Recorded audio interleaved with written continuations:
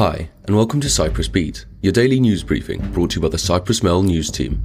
I'm Nick Theodoulou. And first up, Interior Minister Nikos Nouris has said that the speedy processing of asylum applications has led to a massive backlog in court appeals. Nouris pointed out that the progress that the country has made in tackling asylum applications has led to other problems that now need to be addressed. With the asylum services issuing between 800 and 1,000 rejections every month, this has resulted in 7,000 appeals pending before the court, which is unable to keep up, the minister said. But moving on, Cyprus is to have a new, modern national archaeological museum costing €121 million, dubbed the biggest cultural project in the country. The new museum, to replace the existing one built in 1908 by the British colonial government, is to house 6,500 antiquities in permanent exhibition spaces.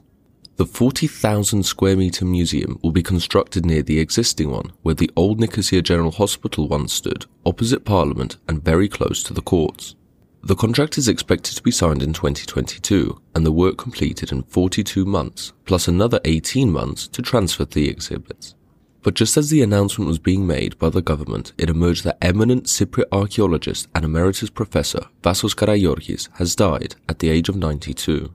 The University of Cyprus bade farewell to Karageorghis, the first professor of archaeology in Cyprus and the founder of the archaeological research unit of the university. It recalled his impressive discoveries during excavations he led, such as the royal necropolis of Salamis, the monumental temples of Gideon, the settlements of the late Bronze Age in Bila, and many others. His work includes an unsurpassed number of publications, monographs and scholarly articles, publishing more than 125 books in various languages and more than 485 articles. And in other news, a pensioner who has admitted to killing his wife, who is suffering from leukemia, has been transferred to Athalassa Mental Hospital for compulsory treatment, the police said. The 74-year-old was referred to Paphos District Court on Tuesday, which ordered his hospitalization at the recommendation of a psychiatrist. The suspect had been treated under guard at the Paphos General Hospital.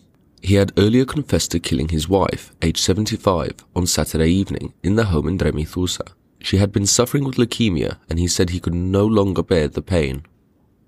Disy leader Averof Neophytou has announced that he will seek his party's nomination for the presidential elections in February 2023.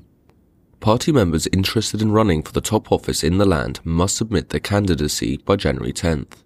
That will kick off the primaries, culminating in an electoral congress on March 12th, when approximately 1,800 delegates will select, by secret ballot, their presidential nominee for 2023.